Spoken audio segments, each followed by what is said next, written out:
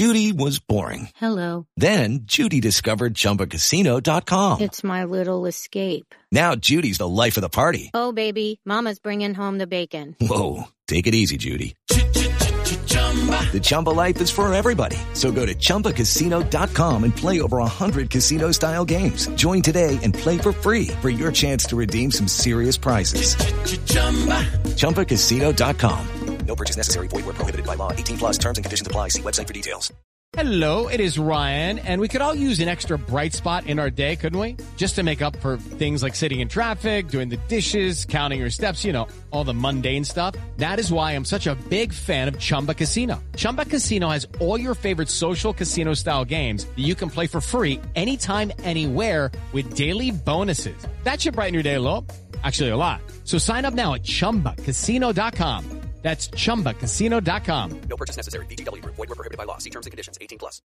With Lucky Land Slots, you can get lucky just about anywhere. Dearly beloved, we are gathered here today to... Has anyone seen the bride and groom?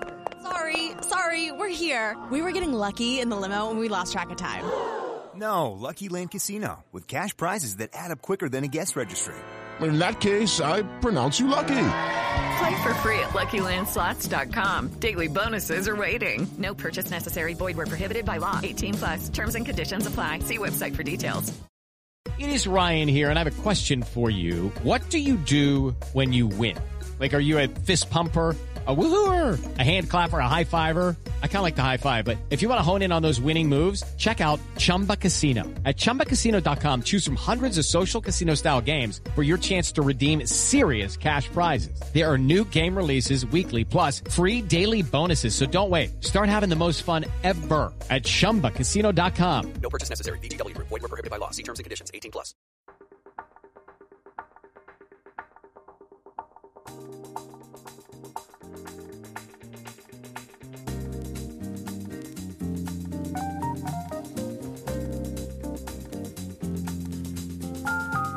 Hello and welcome to the latest episode of the Old Lady Speaks podcast on Black and White and Red All Over. This is your host, Danny, coming to you for episode number 24, the Emanuele Giaccherini episode. Can't we all remember the little goblin that played for Juventus during the beginning of the Scudetto run?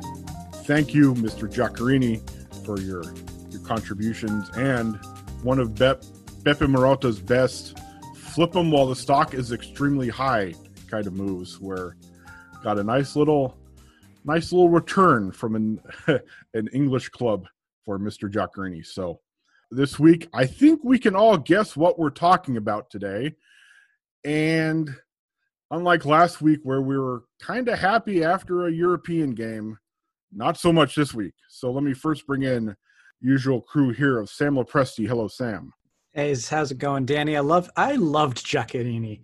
I loved Giaccherini so much, and frankly, moving on from him also kind of was the start of the beginning of the end with Conte, wasn't it? Because he was not too pleased with that. I was going to say, as you said that, did you love Emanuele Giaccherini as much as Antonio Conte loved Emanuele Giaccherini? And then he actually, and also Euro 2016, like, talk about nut up and the big moments. He played a great tournament that year. He was very good that summer. We've got Chucks. Hello, Chucks. Yeah, very good evening, gentlemen. You know, Giaccherini, I think he is the perfect example of the underdog story in football. And I think that's so, great. I mean, that's a part of this sport that is just beautiful. Just seeing a guy that just is the last person you expect to be an athlete, the last person, just physically speaking, the last person you expect to be, I mean, just doing any type of sport at all and just to thrive so much. So, you know, here for the comeback kid, the underdog kids, and a bit of happiness for what will probably be a very somber podcast. And last but not least, Sergio Romero. Hello, Sergio. Hey, fellas. All I remember about him is that I used to boss with that guy on FIFA. You know, he was really good. He was like just an enjoyable guy to have on your team. So good times. Good times. Well, I wish we could say good times about how Juventus played the day before us recording here. It's been a interesting 24 hours, to say the least, where awaiting a possible negative COVID-19 test that never arrived, and then We see that Juventus' squad is very much not at full strength when the squad list comes out, although we kind of expected that. And then Juventus goes out and against a Barcelona side that is far from vintage Barcelona, doesn't play well at all. However, we also got Alvaro Morata doing what Alvaro Morata does, and that's apparently scoring a whole lot of offside goals. So I will throw it to whoever wants to go first here and say that what the heck are you guys thinking after such a just a up and down kind of night emotionally, and then just the end product being Juventus not playing all that well at all after 90 minutes? I mean, I'm not I wasn't 100% surprised. I was disappointed, certainly. But, you know, you still have to think that, you know, normally Andrea Pirlo's had this team for what, maybe 2 months? Like, normally that's about as long as you have an entire off season to play, to like install and train when a new manager comes in. He's had to do all that with about 3 weeks of off-season training and then just try to see what works in competitive games. So I'm not all that surprised that it was am I surprised that it was as bad as it was? A little bit. Koeman certainly outcoached Pirlo last night, and it was, you know, the disparity in coaching experience was pretty evident. That being said, the number of people that are creating a Pirlo out movement after 6 games genuinely astounds me. Grab ye pitchforks. Grab ye pitchforks. What machinations of the occult hand have suddenly turned half of the Juventus fan base into a collective manifestation of Maurizio Zamparini? Like, this is... That's so perfect. Maurizio Zamparini. Like, because that's what this is. Like that's what this would be if you actually were to fire Andrea Pirlo after a game like this, which so many people that I've seen on several different forums, not as many in our comment sections, which I think speaks to the wisdom of a lot of the people that are in our readership, but a lot in several Facebook groups that I'm in, there is a clamor for him to be fired and replaced with a quote real coach, end quote, immediately. And like, it blows my mind how foolish talking like that is after 6 games without a full off season to actually do anything. It's so stupid and so irresponsible. And, you know, it's just, it makes me, it like, that was just, I spent my time last night writing my recap and like sparring with people on Facebook. and like I said in my recap, it's really weird in that we did not play well last night. And yet we're Alvaro Morata a slight, bit more onside, or in the case of that last goal, if the onside rule were at a little bit more sensible, because come on. I mean, that's yet another situation where Morata gains no advantage on the defender in that position with the back foot of his trailing leg in an offside position when the entire rest of him is on. I've started warming up to a friend of mine who's been advocating something that Arsene Wenger mentioned, which is to change the offside rules instead of having any part of the attacker being over the line, meaning offside, to making it almost like a goal for that, to have the entire body of the player beyond in an offside position in order for it to be an offside, which to me is as good a solution as I've heard, because this is a problem that needs a solution, not only in Serie A, but everywhere. I mean, you see so many games where a guy is like, when, the opener last year against Parma, the day I got married, when, Ronaldo, like if he'd trimmed his toenails a little bit, he would have been onside. Like it's ridiculous, but I digress. It's amazing that had any of those, had fortune been a little bit better with any of those goals, we could have been talking about a draw here. And I think that speaks to the defense, especially Danilo. Holy crap, Danilo. And, if Merih Demiral played well throughout the game until that idiot red card, I think that was more of a frustration situation. Just, goes to show how much talent he has and how raw he still is. But, the defense played pretty well against a team that was building up really well and putting themselves in some really good positions to score. But they managed to keep the sheet pretty clean, with the exception of a crazy deflection and one of the stupidest penalties you'll ever see given away. Then, we really could be talking with a little bit of a change of fortune about a draw, even a win, and we didn't play that badly. That says to me that there is some potential in this team. It just is going to need time to come out. But, that doesn't soften what happened yesterday. It was bad. Like there was, the team looked like they didn't quite know where they were supposed to be. Younger guys like Kulusevski, Chiesa, they didn't, this was the first time they've been in a game like that, and it showed. I hope they take that experience and learn from it and improve in situations like this, because they've certainly got the talent to do it. I'm really proud of Morata with, he kept on going despite all of that and is really leading this line, the front line right now, really well.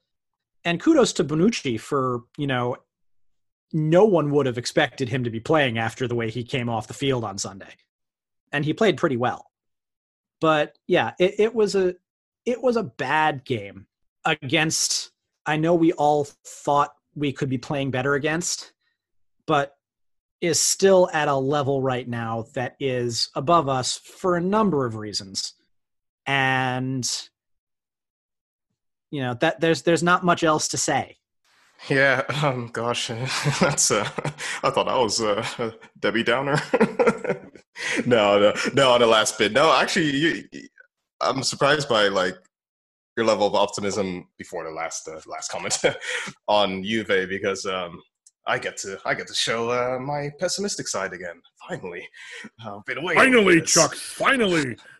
I knew last week was an aberration. That's finally get to come back. But before I got to that, I thought your comments about the offside thing were interesting, because I don't know, offside is just offside and handball have just been one of the most perennially divisive issues or rules, I guess, in football over the last, few years. It's just, and rightly so. I think it has really gotten under a lot of people's skin, including mine.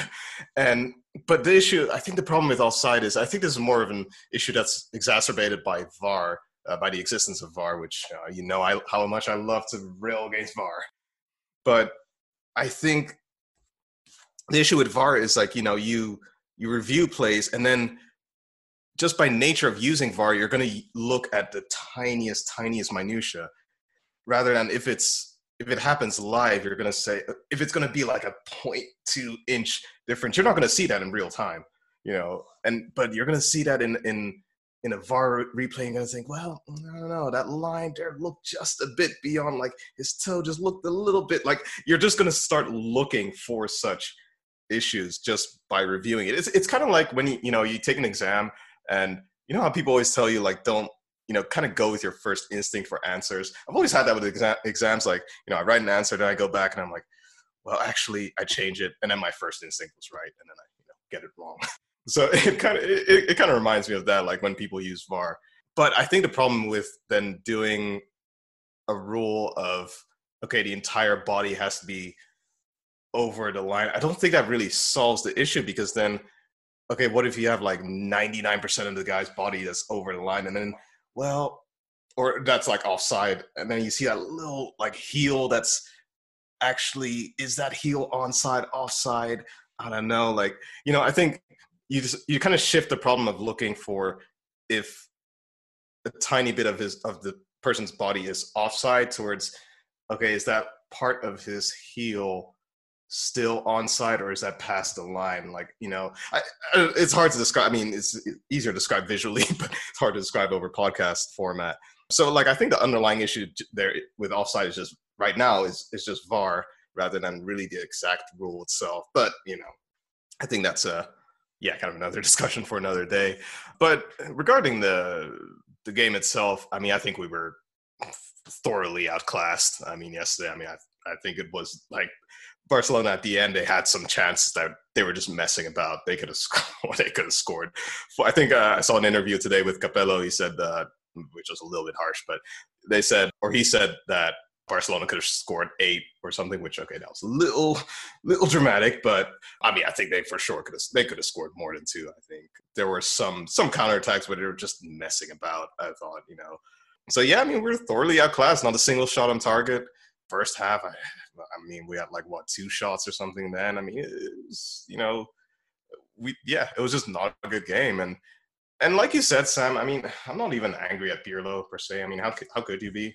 Again, I mean, he's had no preseason, a year of COVID. And people have to realize, like, we're playing a Champions League game every week. That's, like, unprecedented stuff. Like, usually, because I remember in my head, I always, I would remember, like, okay, Champions League game is, like, on a Tuesday or Wednesday. And then I would always know, like, okay, in 2 or 3 weeks, we'll have the next game. And then 2 or 3, like, I remember there were always 2 or 3 week gaps between each one. Now there's one every week. And that's really, really much. People just kind of have to put that into perspective and realize just what an extraordinary season, year/season this is. So, that's, I give some sympathy on that. I mean, really, I think I'm at the point where I just say, you know what, Pirlo, obviously give him the entire season, but I would just say, take the season to just create an identity for this team. Like, I want to come away at the end of the season saying, okay, now, regardless of what we win, I see an idea of what Juve is going to be over the next 2, 3, 4 seasons. I see kind of an identity. I see what we're trying to get at. To me, that would be a success, really, for this season. And mostly, I say that because there's been such a huge turnover of players over the summer. I mean, Matuidi gone, Higuain. I mean, Khedira is good as gone, which is kind of a sad case, really. Chiellini has shown that, I mean, he has, maybe 3 months left of his career to go. I mean, he's a poor guy. I mean, I'm not really counting on him very much anymore. And, yeah, I mean, we just had a huge turnover of players and, of course, such a new coach and just such an extraordinary situation. That, yeah, I would just say, you know what, take the season to just create an identity. And especially because, I mean, frankly, I think it's going to take a few months for Pirlo to even kind of figure out this whole coaching thing. Because, I mean, this is the first time he's doing it, like, this is the first time he's a coach.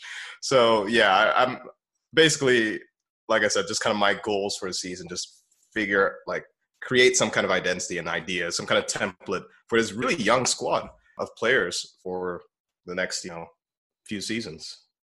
Yeah, I don't fully agree with who said Capello, I think, who thought that they could score 8 on us.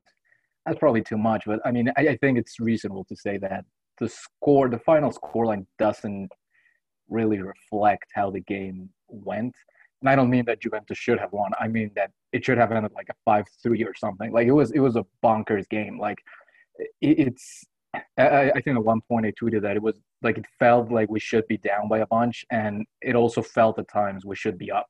Like, it was just a really weird game in which it seemingly every time a team won possession, they were like already like building an attack, and whenever they lost it, they were like trying to defend a counter.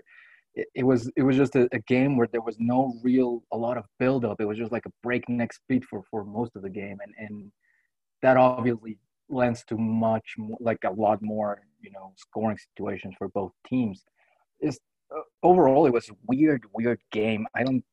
I think it was a lot of the worst we've seen from a lot of guys. Like, like for example, Federico Chiesa, who I think just had one of those games that like everyone who doesn't like him was like, yeah, that's why we don't like him. Like he was trying to do too much. He was pressing. He was trying to dribble through like 4 guys. And Kulusevski is another guy who kind of like showed his age for the very first time that he's been at Juventus. Like also was trying to force it. He was like misplacing passes all over the place. You could definitely tell this was a young team that hasn't really played together all that much, with a young coach that hasn't really had a lot of time to implement his team. It was just, I think, obviously I wanted them to win. I thought that they could win, especially because Barcelona has been less than impressive in the start of the year. But overall, I think this was a result that, if you want to be positive about it, they're going to learn from. They're going to have to learn from it. That's a tough test to have like the 6th game of the season be against FC Barcelona. That's a tough test, no matter who you are and no matter what year it is. So, overall, I think there's a lot. I think there's a lot to learn from Andrea Pirlo from a manager's perspective. I think there's a lot to learn for a lot of the young guys who really kind of got their very first taste of like big Champions League action. And I think there's a lot to learn for us as fans, just to know that Alvaro Morata might never score a goal again. Like that's like it's crazy. Like it's already like really unlikely to get 5 goals disallowed by VAR in like any stretch. In like overall, like in general, it is so incredibly rare to have those 5 goals be scored by the same guy in 3 games. Like that's like, it's honestly almost impressive. Like I think what we just saw in this like streak, like it's more impressive. Like we will remember it more than just if Morata had scored 5 goals. Like obviously we would have liked it more, but it's so bizarre. I'm actually I'm spoiling a little bit the graph back for this week, but I did research, and last year the unluckiest teams in the Premier League when it comes to like disallowed goals had 5 in the whole year, and they were the unluckiest teams in a whole season in Premier League, and we just had that in 3 games by the same dude. I mean, it's in a week. It's ridiculous in a week. Like and look, some of them, like I think Chuck's already said everything there is to say about VAR. Some of them were like, the first one, it clearly hits his hand. Like, that's fine. Like, that you can disallow that. Like, some of them are, like, clearer than others. But the fact that it's happening it's ridiculous. By the last one, by the third one, the moment they showed the replay, I just started, like, laughing maniacally. It was like, they're going, like, that's offside. Like, they're good. Like, they're going to call that offsides. And they did immediately. Like, it's just, if there is such a thing as, like, the football gods, you have to imagine, like, Morata's going to start scoring goals at some point. But, between the new coach, the new players, and also you don't have arguably 2 of your best 3 or 4 guys out there with Cristiano Ronaldo and Matthijs de Ligt. You're out at like a rock solid, like a starter in Alexandro, who's just as reliable gets. Listen, I'm not panicking yet. Would I have liked to see them play better yesterday? Sure. Would I have liked to see them win? Absolutely. But I think it's way too early to be panicking. And as someone in the comment section said, I think we're all of like 4 points of the lead in Serie A, which is, it's far from a catastrophe at this point. Disappointing, maybe, but not a catastrophe. In the words of the coach himself, calma, calma. Whenever someone says that now, I think of Allegri when he went nuts against Garbi, was it? Tore off his suit and stuff. Like, well, he doesn't, with his accent being from where he is in Italy, he doesn't say calma. It's more halma. So that's brilliant. I just love that the video from from when Pirlo scored in Turin, and like he's he's going through his day and everyone's like, hurry, Andrea, calma, calma. And then he walks up, he's here he is on the field. He looks through the television to a couple of fans. He's like, Que tempo manca? 4 secondi. Calma, calma. And then they show the highlight of him scoring. God bless Italians, man. Whoever was running those social media videos clearly isn't anymore because they're not as good as they were back then. But actually, before we move on, I would like to kind of add something to what Sergio said. By the way, I really applaud. I always love when people look, or find the most obscure, unexpected data points, like you did with the 5 disallowed goals with the Premier League team. I love that. Just trivia, fun trivia. Take a bow, Sergio. Take a bow. Yeah, man. Data rules supreme. Journalistic work. Don't encourage him. His ego is already as big enough as it is. Oh man, no. The one thing, the last thing I do want to add to just kind of the Barcelona stuff is that the comments from Pirlo after the game when he said something along the lines of like, we're not quite at Barcelona's level yet. I think that's pretty concerning because this is still pretty poor Barcelona. They're still kind of, obviously in transition and, still is Barcelona. But it's a very vulnerable and frankly, just not an extraordinary Barcelona right now. So, that's pretty concerning for me to hear that, to realize that. It speaks to the level of squad building that the front office has put in the last few years in terms of, just how dramatically we've had to turn over certain position groups in the last few years, the midfield especially, which really was the worst part of the entire game because, Rabiot was okay recovering balls. His passing was a little scattershot. Bentancur had one of his worst games in a Juventus shirt. It was really, it was startling to see just how bad his passing was. But also yes, there are a couple of injuries and COVID, but think for a second about the fact that the only 2 potential attacking changes on this bench were Aaron Ramsey, who, did he not start did he not play because he was hurt again? Or was Pirlo just trying to manage minutes? Or I would have thought that he would have gone in far earlier. Yeah, I'm guessing it was preemptive. He's given how fragile he is. I'm guessing. Yeah, this isn't a game to be managing minutes, Yeah, and the other margin, nominally attacking option that we had on the bench was Federico Bernardeschi, and my heart goes out to him, but my God, the way he played after he got put on. It didn't help him that Demiral got himself sent off right after he came on. Same thing, but and that's another thing that I was, Pirlo. I think Pirlo was far too, if we're going to actually talk about the legitimate criticisms of Pirlo, other than he sucks, he doesn't, have, he's not ready, this, that, and the other thing. He waited far too long to put on another midfielder.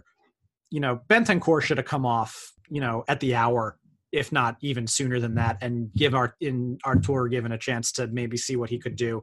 And it is really ironic that, the way the Juventus midfield played, Miralem Pjanic was playing the way we had all hoped Miralem Pjanic would have played the 2 years prior to this. I was gonna say, guess who was the best midfielder on the field last night? It was Miralem Pjanic.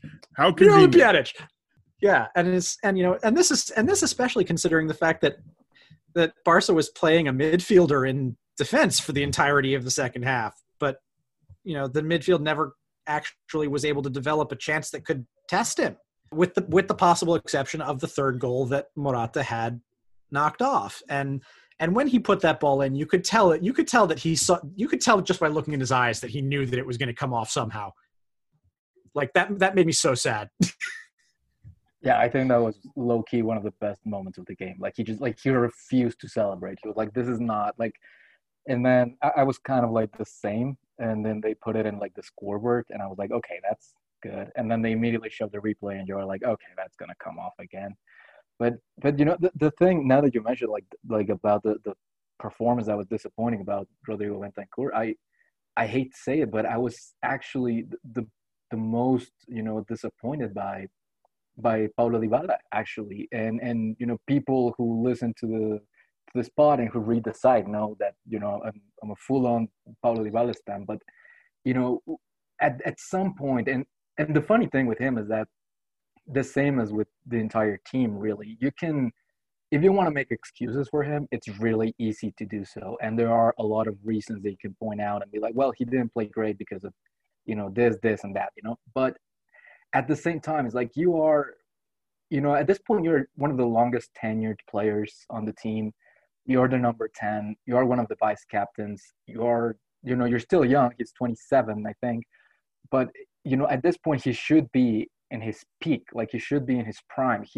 I understand that there's a lot of factors that maybe factor in that he didn't have such a great game. But this is the type of games where if you're going to be who we think you are and who we have seen him be at certain points in his career, and if he's going to be the guy that kind of takes that superstar mantle from Cristiano Ronaldo once he leaves the club and he becomes like the guy, for Juventus, as he has said he wants to be, and as I think we all want him to be, this is the type of games where you have to show me more than what he showed. And he was, he kept dropping back in the midfield to try to make something happen, and he was, putting a lot of like mustard on a lot of passes.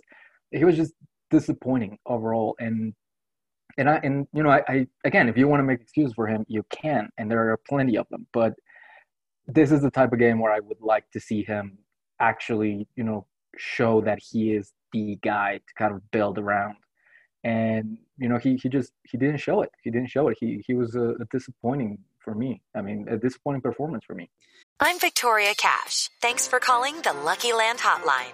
If you feel like you do the same thing every day, press 1. If you're ready to have some serious fun for the chance to redeem some serious prizes, press 2. We heard you loud and clear. So go to LuckyLandSlots.com right now and play over 100 social casino-style games for free. Get lucky today at LuckyLandSlots.com. Available to players in the U.S., excluding Washington and Michigan. No purchase necessary. VGW Group. Void where prohibited by law. 18+. Terms and conditions apply.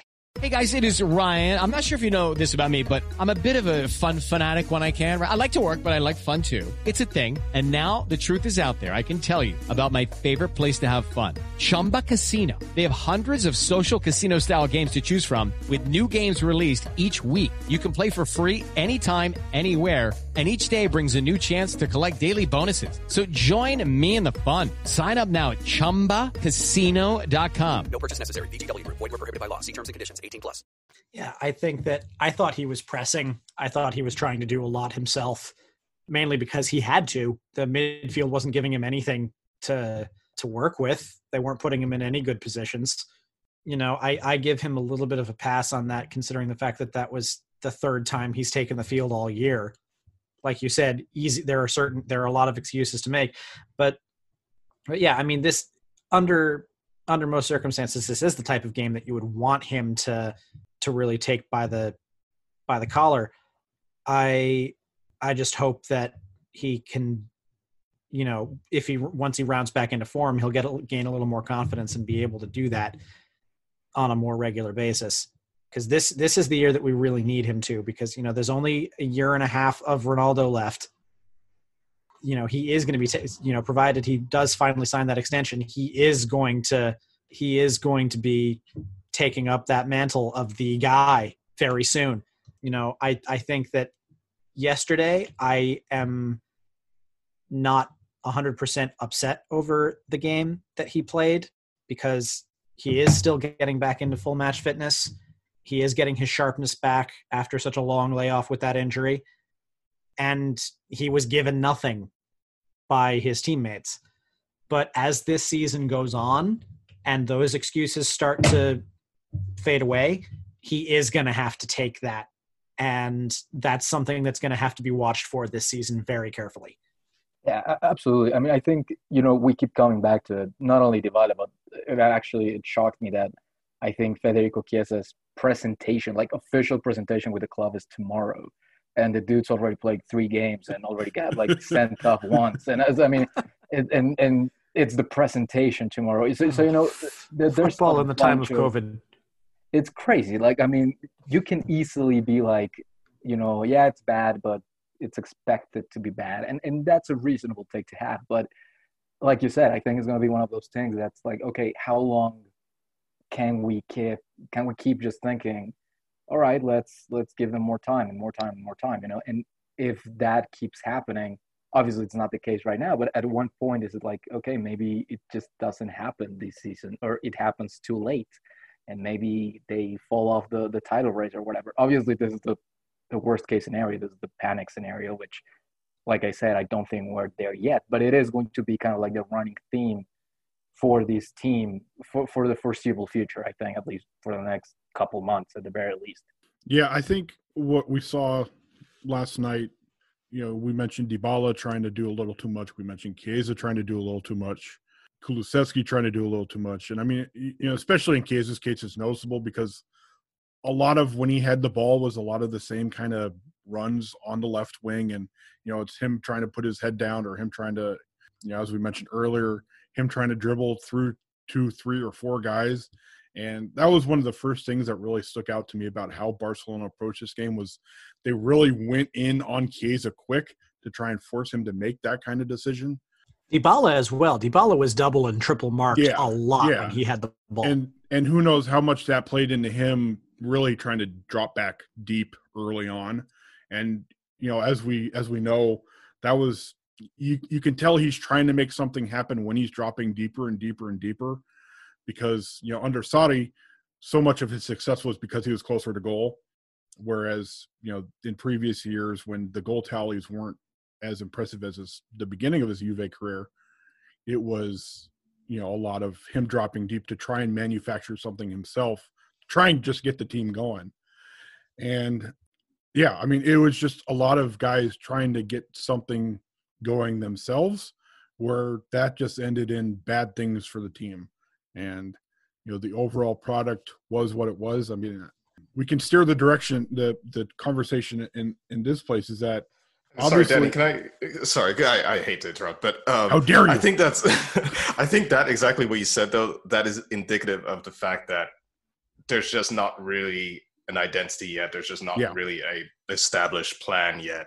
Which, I mean, again, we've discussed kind of why that is, like a preseason new coach, but I think that exactly is indicative of that.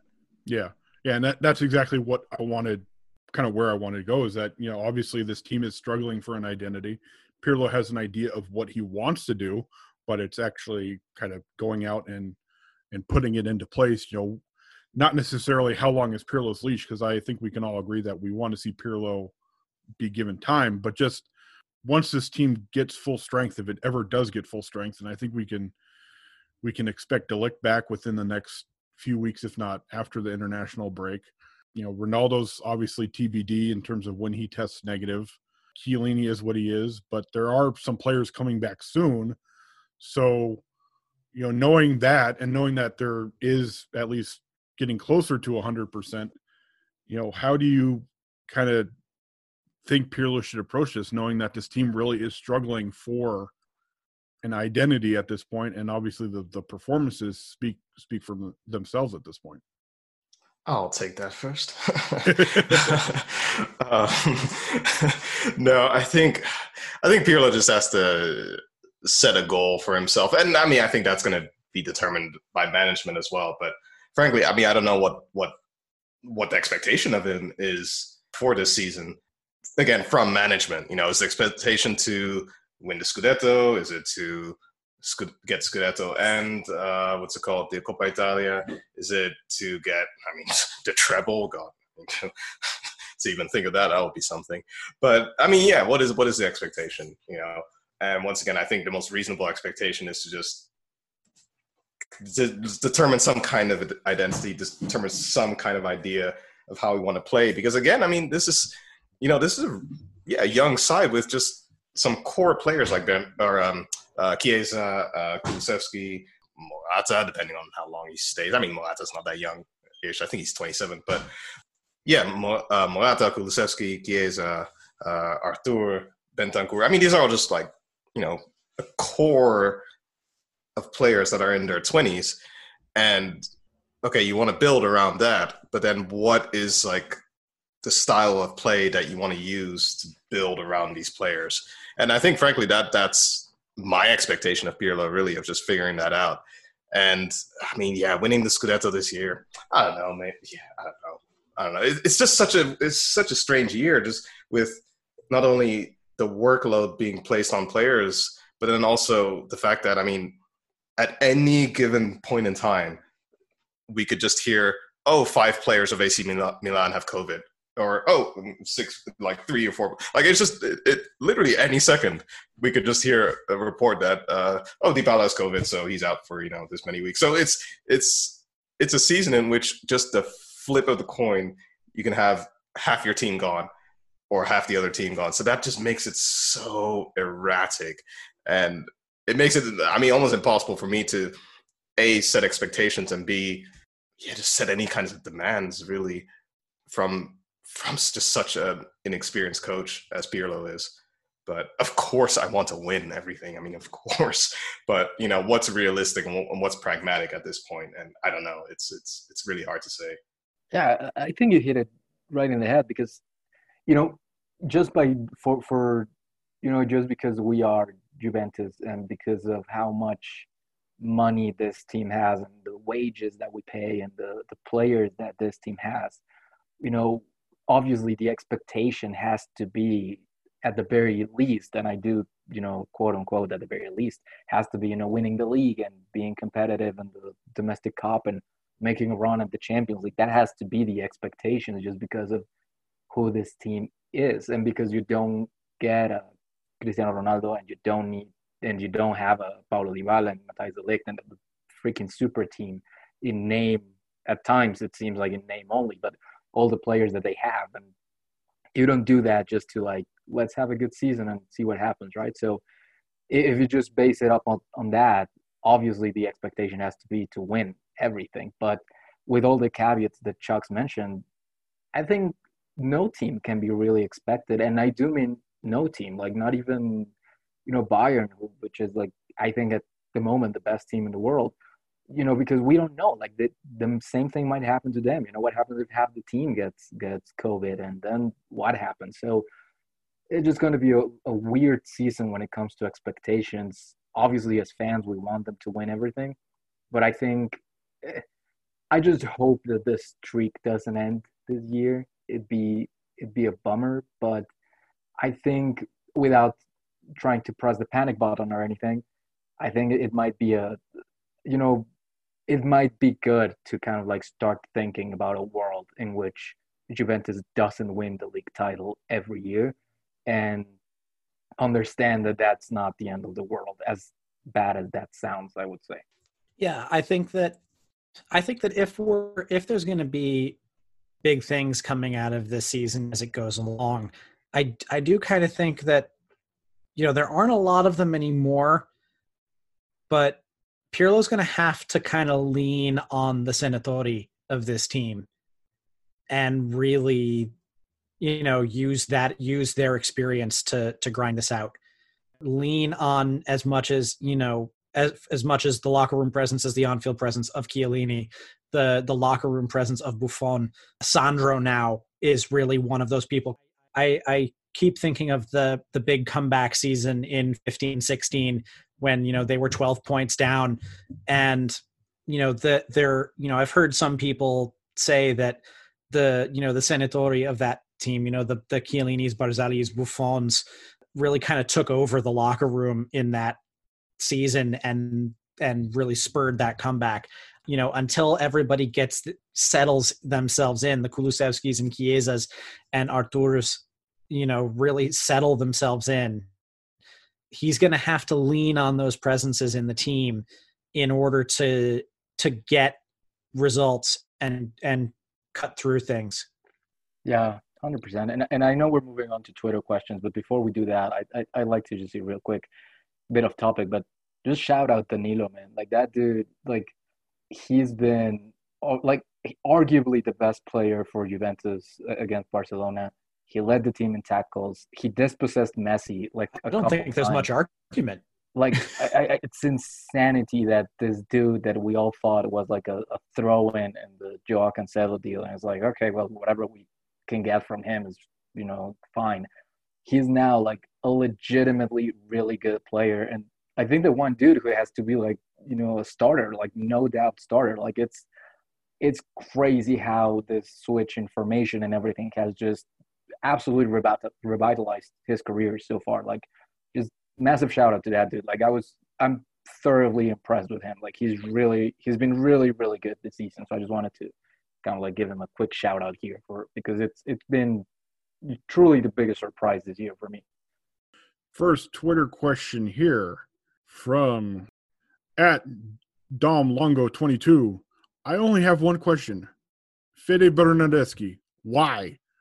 Because there was no one else. Yeah. I mean, that's something that I kept coming back to yesterday after the game. It's just like, who knows with Ramsey? Obviously, you have to think his health played into it at least a little bit because he's one of the logical players to come on to try and change the game. But it's like, who else is going to come on outside of Bernardeschi? And as we know, I mean, like I said before, I love the guy, but his confidence is just, I mean, it's got to be, through the ground at this point with how low it is, just because he's not the player that Juventus obviously thought they were going to get him, but even the player that we saw, a year and a half ago? Yeah, I think at this point he's not even average, which is sad because just the fact that we're looking at him is like, just give me an average showing, like just be okay.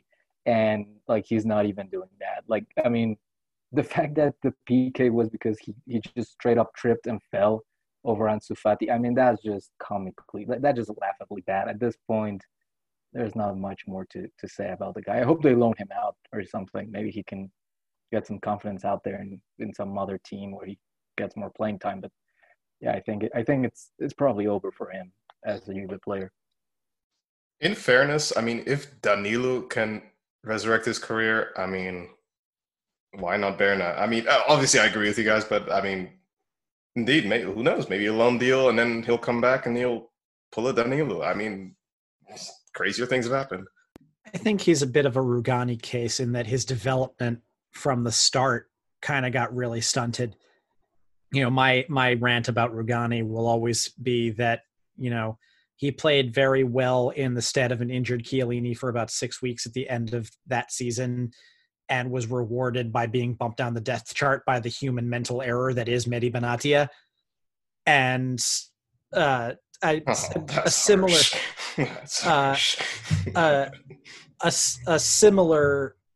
there was a similar problem with Bernardeschi in that, Allegri didn't put him in the same position for a long time. When he did start finally piling up some playing time and really sharpening into form that first year he was with the team, Tomas Ronchon broke him. And he missed half the season. And then from that point on, he's just never been able to play in the same position for more than a couple of months. And, what player his age would be able to survive that? I don't think anybody. From @Nino_Maniti4, how much of this do you think is due to a lack of time Pirlo has had to fully implement his ideas? I know we talked about it earlier, but it definitely is a big deal knowing just how truncated this offseason was. And Chuck's mentioned it with the Champions League schedule as well. We're seeing half of the Champions League schedule played within 2 or 3 weeks, where the first half of the Champions League group stage was played over like a month and a half, I believe. So that alone says just how crazy this, the virus has caused the schedule to be, not only over the summer, but now as we go on in time. Yeah, you can't see me right now, but I have my arms stretched out like as far as wide as they could possibly go. This much. This much. Like that is the main reason that we're struggling the way we are. I was trying to do the mental math in my head. It's like, okay, we're like, 2 months into the season, and that might be like the second or third week. We might be like up against the first international break in a normal year right now. And that's kind of what I've been doing the last couple of weeks, is trying to just align things as to where we might be in a normal year. So if you think about it, now we're almost halfway to the group stage of the Champions League, where, I mean, hell, it might be only one or two games or one game at this point. So it's just, I mean, the virus, 2 or 3 probably. I'd think at this point. I mean, the virus has just screwed up everything, and that means a truncated schedule for a new manager who needed time just to get used to the squad he has. Yeah, and a large player turnover as well. That as well. Next question here from, and we'll try and delve into the mind of Pirlo right now. From R. Rusitano, why start Chiesa and Kulusevski on the wrong side? So basically, what I assume is, why is Chiesa now playing on the left as compared to his natural right position, and same with Kulusevski almost. Yeah, I think there's just one of those things where he's just throwing things at the wall and hoping they stick, right? I mean, at this point, they have so many dudes to fit in the lineup that, if he finds out that Chiesa or Kulusevski can play on the left, that solves a lot of issues for him just lineup-wise. So that would be my guess that he's trying to make that happen. Again, I think like we've all said, and is the main theme really so far of the season, we probably see this in a friendly, or we probably see this in like one of those early season games against freaking, whoever, like Spezia or something like that. But at this point, I think it was just one of those things where like I want to fit in all the guys I want to fit in, and maybe this works. So early returns have not been great, but if I were to make a bet, I think that's going to keep going. Like I think the experimentation is going to keep going at least until, number one, he has a full squad, and number two, he gets his final lineup that we just haven't seen so far. I think a lot of it also has to do with the fact that Juan Cuadrado is immovable right now. He's playing pretty well on that right wing back spot. He seems to have an incredible chemistry with Morata, putting balls into the box for him. I do think that it's going to be an interesting question as to whether Cuadrado keeps his form up, whether Cuadrado needs a break. I do think Kulusevski was definitely played more in the hole last week, or last night rather, which is another question about Kulusevski. Again, like Sergio said, we're still in the experimentation phase, even though we're playing highly competitive games because of the way this season has started out. This is strange though, because going back to the question itself, I was just reading Pirlo's post-game comments, and he said the plan had been to spread out the Barcelona defense a bit more, but then we tended to be a bit too close together and playing all on the same lines. Well, if your plan was to spread the Barcelona defense, then why are you playing wingers on the wrong side? Because then why are you playing inverted wingers? Because then their tendency is going to be to move on to their strong foot, right? So that is a little strange. I mean, that he said that. And then he says, we had tried to keep Chiesa wide, and then pushed Adrien Rabiot into a more advanced area with Juan Cuadrado pushing up in the second half. The idea had been to pull Sergi Roberto out of position as he struggles. If he's out of position, well, anyway, blah, blah, blah, blah. We weren't able to do that. Yeah, and then he goes on and on. So it's just weird. His post-game comments seem to contradict his match tactics, which I'm not sure if that was intentional or not, but yeah, you got my head scratched. All right, final question from @Chris Adeji, and I hope I said that right. Where will our offensive creativity come from? We can't use our wings because our speed of play is too slow when switching points of attack. Artur is more of a short passing conductor. Bentancur and Rabiot are not accurate with balls over the top. Yes, but Leonardo Bonucci is. So that's good. And I think that, he was 10 of 13 on long balls last night, which was a nice little return to form in that particular sense because, over the last 2 years, he hasn't been clicking in that as much as you would hope. Last year that was by design because Sarri doesn't like long balls, but I think it'll come from a combination of Bonucci being that outlet from the back again. And I also think that we'll start seeing, I hope we'll start seeing it from Dybala once he starts getting back into a groove and starts being able to play a little bit better as that segunda punta, maybe even backing him up into the trequartista spot and seeing if that is feasible behind Ronaldo and Morata, and using the midfield to supplement that. We will wrap things up on that note. I want to thank everybody for their Twitter questions. We had a lot of them come up in natural conversation. So if you thought that you had a good question but didn't answer, there was a lot about Paulo Dybala, which obviously we talked a good portion about today. So thank you again for your Twitter questions. As always, you can send them to @JuventusNation on Twitter. You can also follow us on Facebook. Search Black and White and Red All Over. You can subscribe, like, rate, review on Apple Podcasts and Apple iTunes. You can also listen to us on Spotify and Google Podcasts. Hopefully we have better things to talk about next week. We know we'll be talking Champions League again, Steve. Considering our next two opponents, good God, I hope so. Yes. So brush up on your pronunciation of Hungarian champions, Ferencváros. Chucks, was I good? Yeah, try again. No. I'll leave that up to you next week. So I will also practice. Yes. So for Chucks, for Sam, and for Sergio, this is Danny saying thank you very much for listening, and we'll talk to you guys next week.